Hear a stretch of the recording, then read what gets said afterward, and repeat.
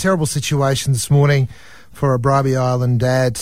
He's absolutely heartbroken, but he wanted to share his story with everyone now. Christopher Baker, mate, thank you so much for joining us this morning. Yep, that's okay. Chris, tell us the story. What happened to your partner, Gemma? Last Wednesday, woke up, struggling to breathe. First thing I did is try to do CPR because he stopped breathing.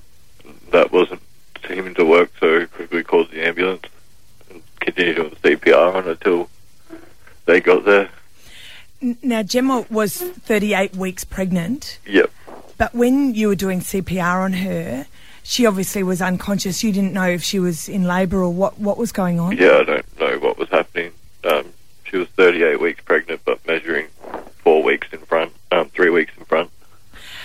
Okay, so the ambulance arrived, and what happened next? They tried to revive her by shocking her and everything.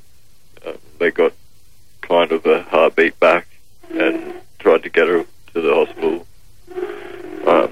On the way to the hospital, she had a cardiac arrest in the ambulance.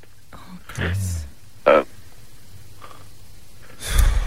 And so when they got her to Caboolture Hospital, they conducted a caesarean section, but... Yeah, they tried to save the baby by taking him out in the emergency department, but he was already gone. Right, so he's a little boy. Yeah. Yeah, and you guys have already got a little boy. I think I can hear him moving a chair in the background. Is that Chase? Yeah. Okay, so his little brother passed away. What then happened to Gemma? After that, they came out and told me and her sister that we'd lost the baby and that she had to be airlifted to Royal Brisbane. We got to go in and see the baby quickly and see her before they airlifted to the hospital. Yep. Okay. And essentially, Gemma didn't then wake up? No, she didn't. Okay. She was in the intensive care unit and, there's nothing. She didn't wake up at all. And we had the decision to make on Sunday to turn off her life support early Monday morning. Okay. Oh, Chris. Gemma was just 31. Yep. Now, she had an existing heart condition. You knew that she had some heart trouble? Yep. And you feel that she probably should have been monitored a bit more closely than she was? Yeah, well, with Chase, they did every precaution to make sure nothing went wrong. And then this time they just didn't seem to care that much. So what happens next, Chris? Are you still talking to the hospital, or is someone offering you counselling? Where are you going next? I don't really know at the moment. I'm just trying to be here for Chase now and just deal with it.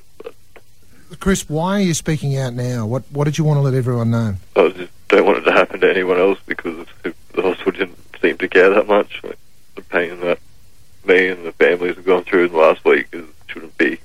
But anyone shouldn't have to go through that. We're not prepared, are we, that young women die in childbirth? It's, No. Chris, I know that family members have got together and there is a big family day at the Glass House Tavern this Saturday afternoon. A lot of people are worried about you and they're worried about Chase and they want to show you some love and they want the community to know that everyone's invited. It is a family day. They've got face painting and jumping castles and a lot of stuff organised because a lot of people love Gemma. Yeah, I know. They want to help you and her little boy. So we'll share those details on the Mix page. The Sunshine Coast supports you, Chris, and Chase, and we're just sending you a lot of love today.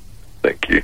Chris, I just want to thank you so much for talking to us this morning, mate. I know it's a devastating time.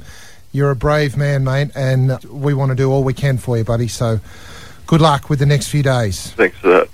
That's devastated Bribie Island father Chris Baker, whose wife passed away early Monday morning.